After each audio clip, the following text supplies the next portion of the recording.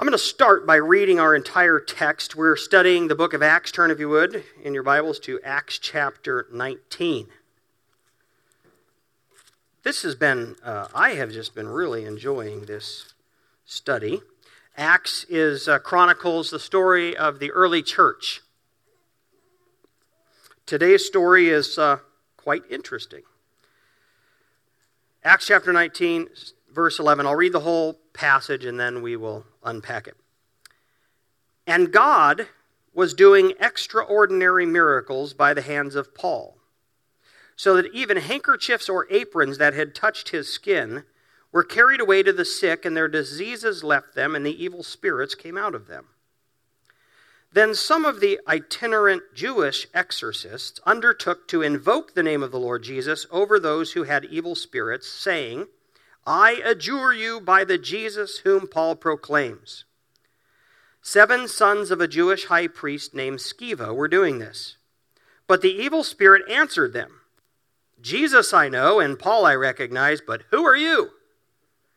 And the man in whom was the evil spirit leaped on them, mastered all of them, and overpowered them, so that they fled out of that house naked and wounded. And this became known to all the residents of Ephesus, both Jews and Greeks.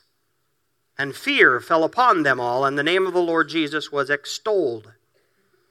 Also many of those who were now believers came, confessing and divulging their practices. And a number of those who had practiced magic arts brought their books together and burned them in the sight of all. And they counted the value of them and found it came to 50,000 pieces of silver. So that the word of the Lord continued to increase and prevail mightily. All right, go back to my dynamite cartoon there. September 20th, 1996, I had not yet graduated from college. I graduated that year. Phil and Bonnie Stiller were driving around at 2 o'clock in the morning, and they were inebriated.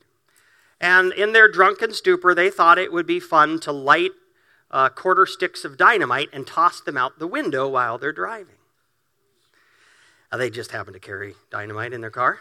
So Paul, he's like, oh, that's a great idea. So he lights it, Problem is, he forgot to roll the windows down. So, he's drunk going, hey, I can't get it out. Boom. Blows up. He's hospitalized. Bonnie gets arrested for drunk driving. It's one of the stupid things people do. But in our Bible story today, some Christians in the early church decided that playing with magic was about like lighting a quarter stick of dynamite in a car with the windows rolled up. And through this story, they came to conclude that's something we don't want in our life at all. And so they burned the books. We live in a society in which magic and the occult is it's on the rise. It's becoming almost ubiquitous in our society. You can buy Ouija boards at Toys R Us. At any moment you can get on the telephone, 1-900, and consult a psychic. You go to most fairs, you're going to find tarot card readings. You'll see teenagers playing with tarot cards in coffee shops. Go to Barnes & Nobles and you browse through the young adult book section. It's unbelievable. Spells, vampires, warlocks, stuff of the occult. It's quite ubiquitous. New Age, crystals. But if there's one point of our story, the one point our story makes today, it's this. Christians should have nothing to do with magic, because it is associated with darkness, and God is a God of light. It's part of the kingdom of darkness. It's part of the demonic world, and we're not to have anything to do with it. Here's a definition of magic I think captures it well. Magic is the art of producing a desired effect or result through the use of incantation or various other techniques that presumably assure human control of supernatural agencies or the forces of nature. I like the word presumably. presumably assure control of supernatural agencies or the forces of nature. Let's go back to our text and walk through it, and then we'll apply it to our lives. Verse 11. By the way, here's the background.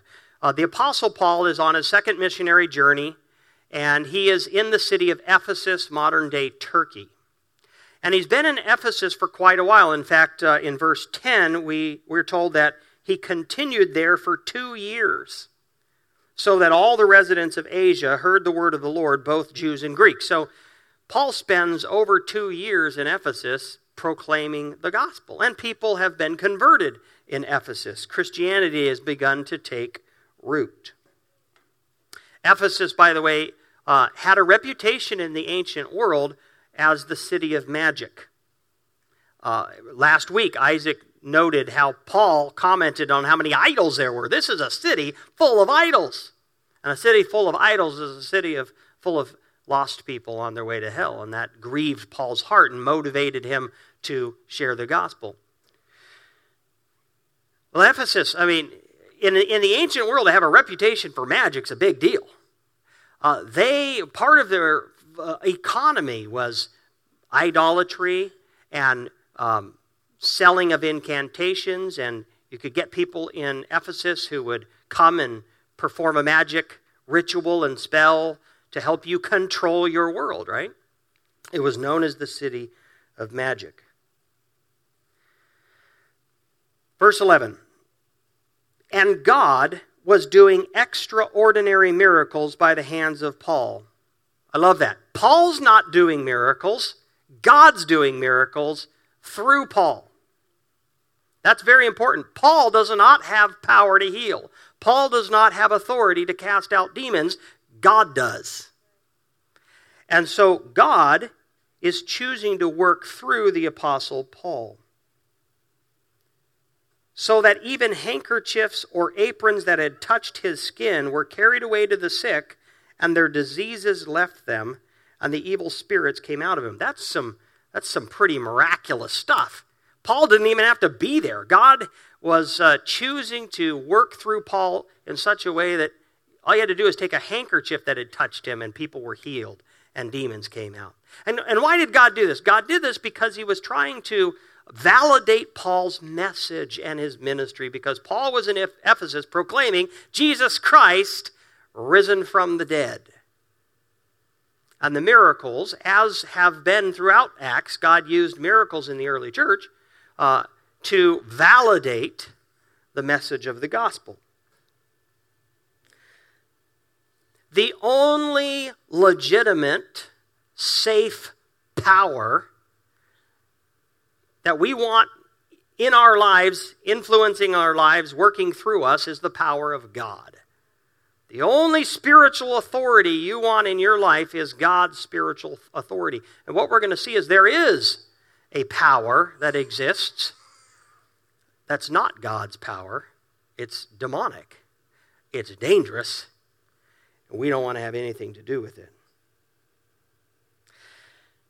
Verse 13, then some of the itinerant Jewish exorcists undertook to invoke the name of the Lord Jesus over those who had evil spirits, saying, I adjure you by the Jesus whom Paul proclaims.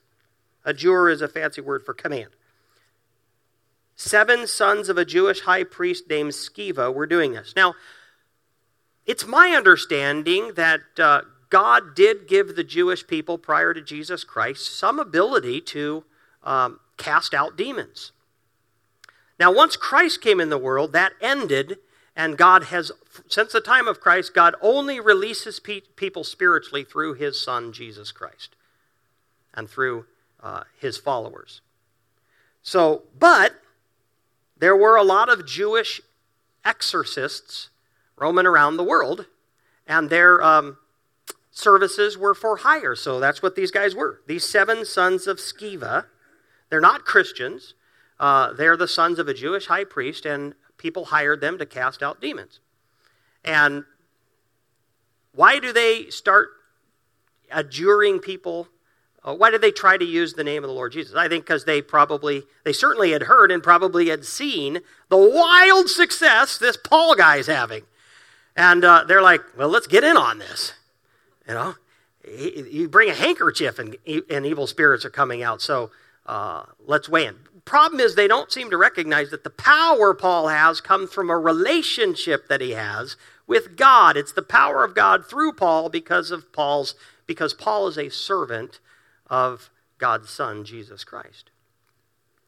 They try to use it like an incantation. Somehow that the name of Jesus has got magical power. Verse 15, but the Spirit answered them, Jesus I know, and Paul I recognize, but who are you? I don't think the Spirit didn't know who they were. Probably could have named them. Demons have a whole lot of knowledge. What he's saying is, I do not recognize your authority in the spiritual realm. Jesus, I know who he is. I love that, by the way. It's not, I know who he was. I know who he is. Because Jesus is alive.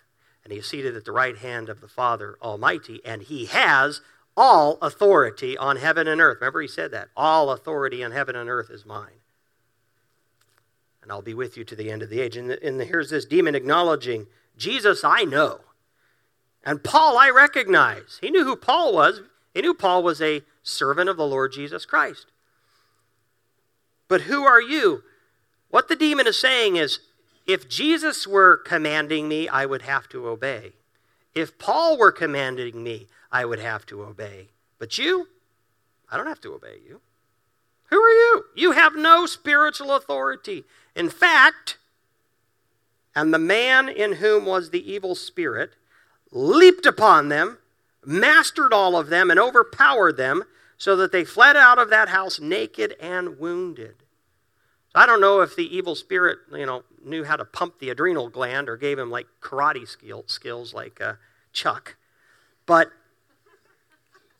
somehow one guy overpowers 7, strips him naked, and leaves him kind of bloody.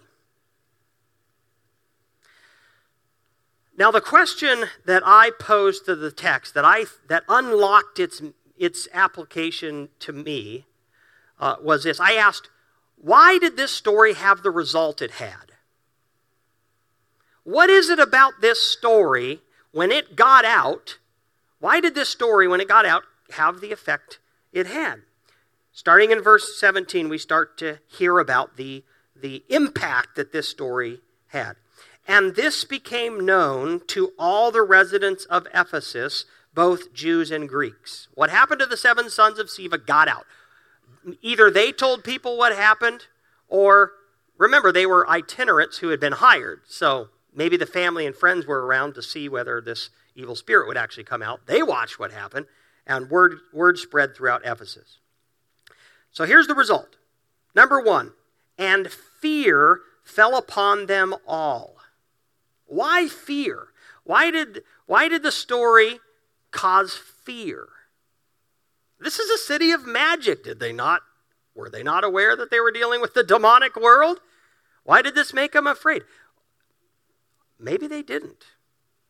Maybe like so many Americans, maybe they thought to themselves that there's like this impersonal force out there that our magic helps us tap into and manipulate for our ends.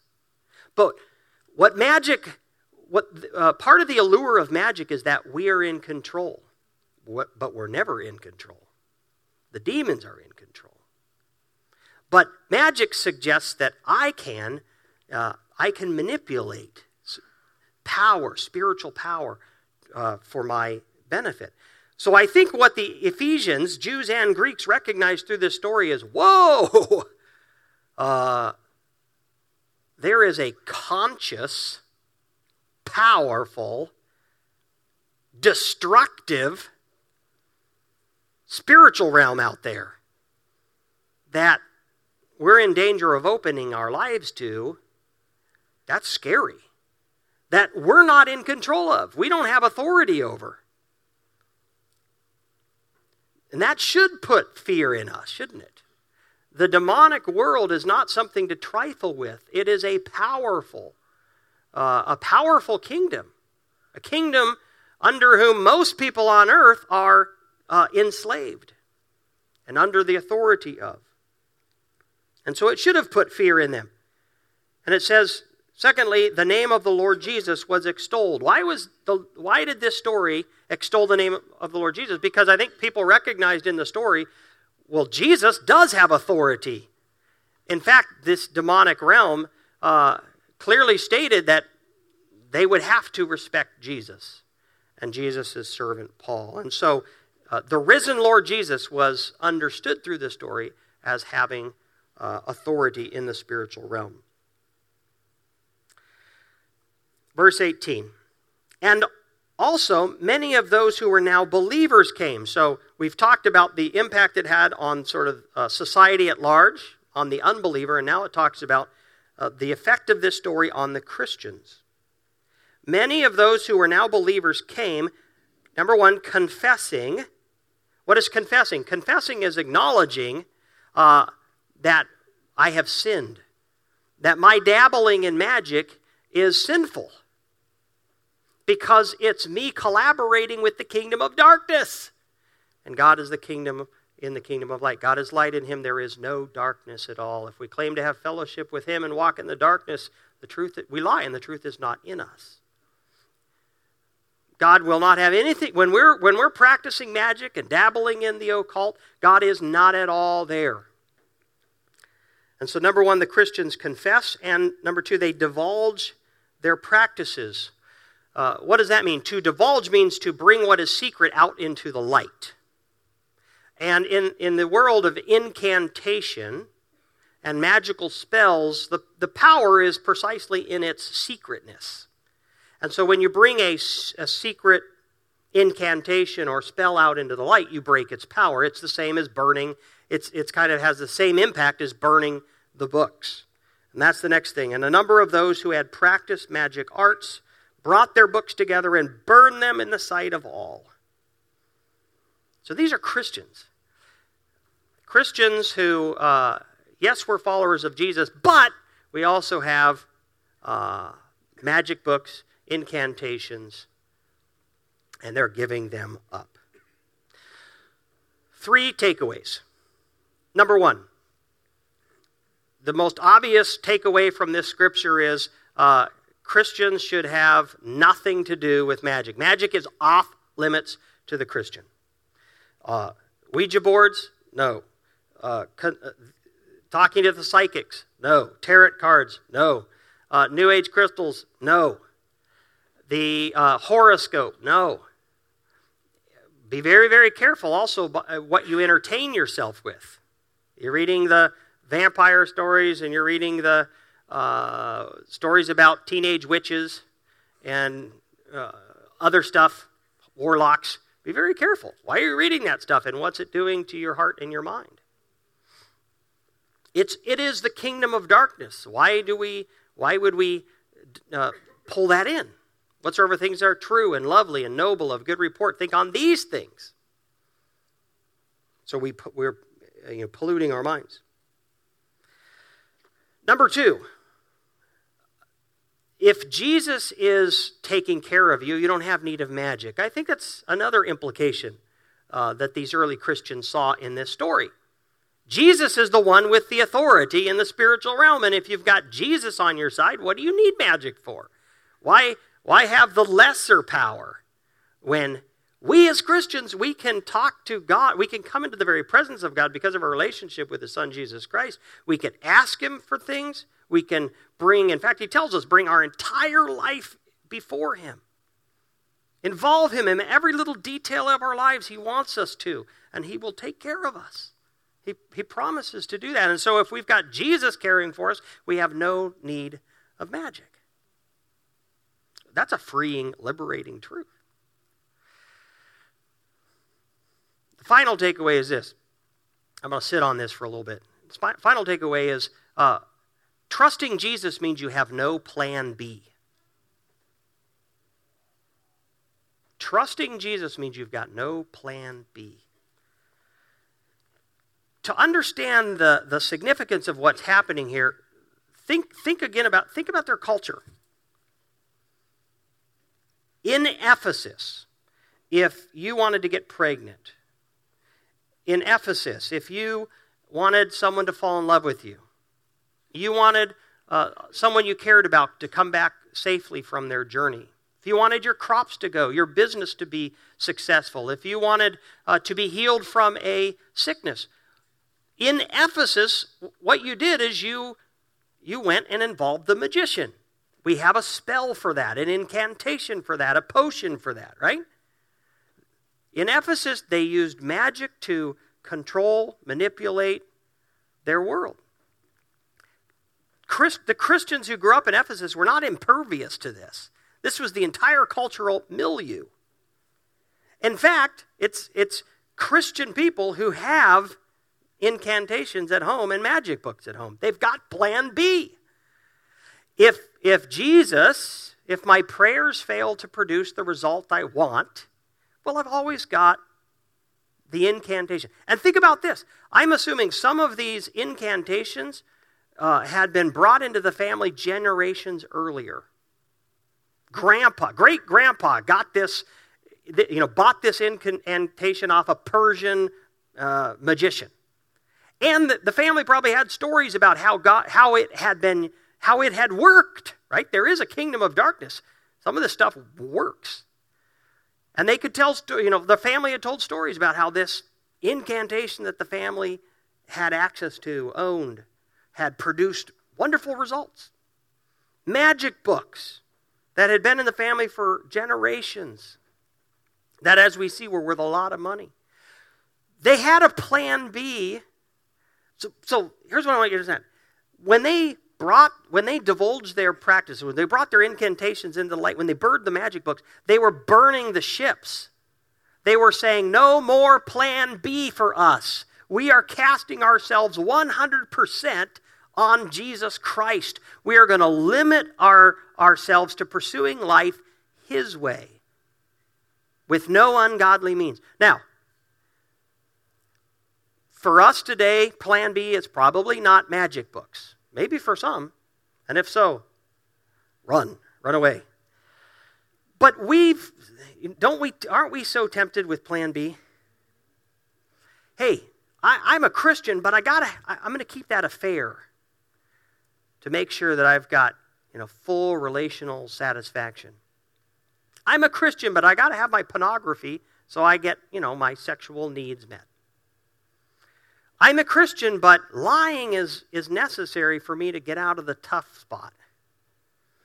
I'm a Christian, but I do embezzle sometimes from the company because I got to have, more money than I make in my job. I'm a Christian, but I need to, if I don't use anger sometimes, how am I going to get what I want?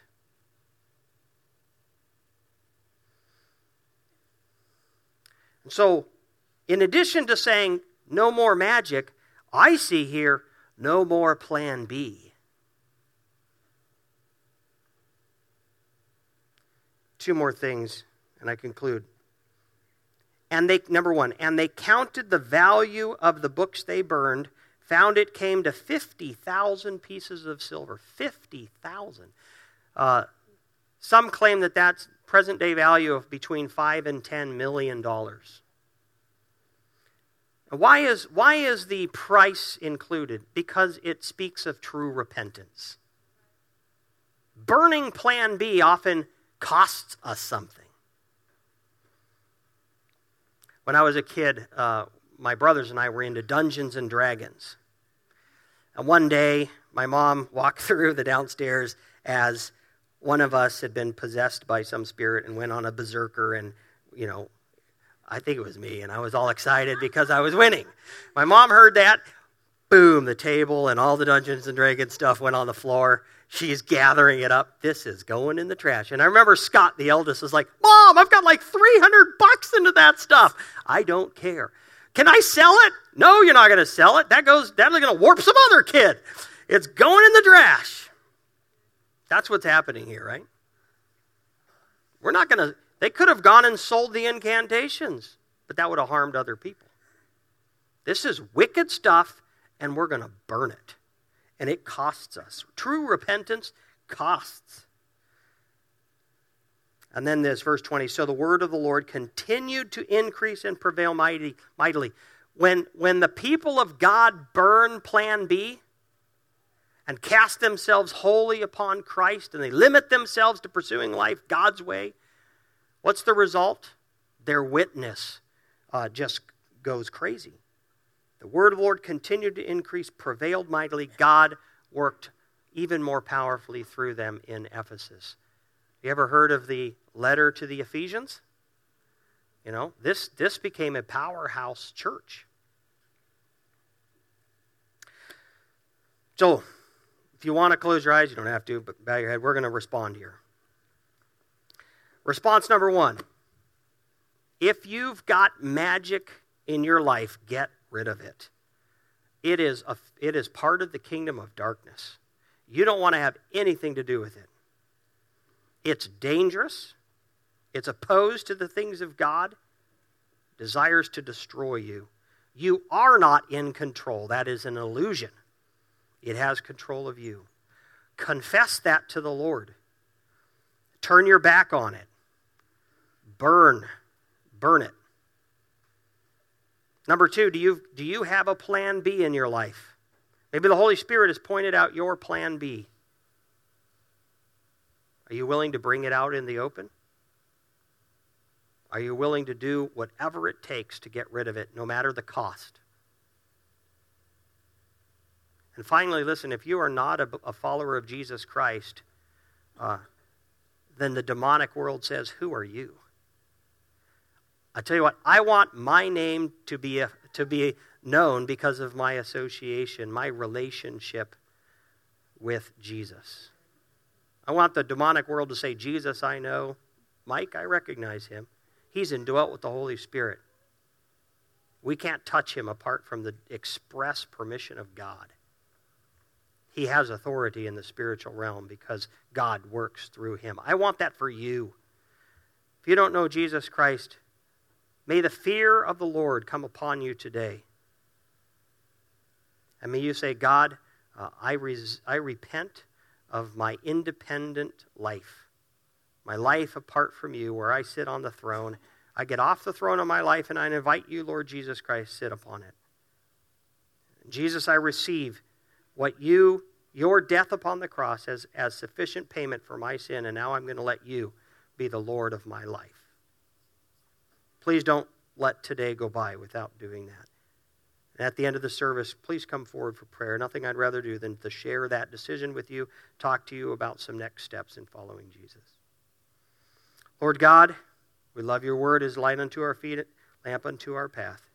Thank you for releasing us from the kingdom of darkness and allowing us to enter into the kingdom of your good Son, Jesus Christ. In his name we pray. Amen.